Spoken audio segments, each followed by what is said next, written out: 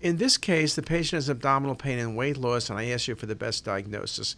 This is an easy case. I just wanted to give you a CT with a PET CT correlation.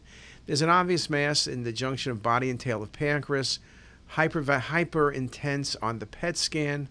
This is classic for pancreatic adenocarcinoma. Could it be lymphoma? I guess it could be, but lymphoma usually is more infiltrating in the pancreas. It's not pancreatitis, it's a focal lesion, and it's not a neuroendocrine tumor, which typically would be hypervascular. So just a beautiful example of pancreatic adenocarcinoma on CT and on the PET scan. Just a really nice study.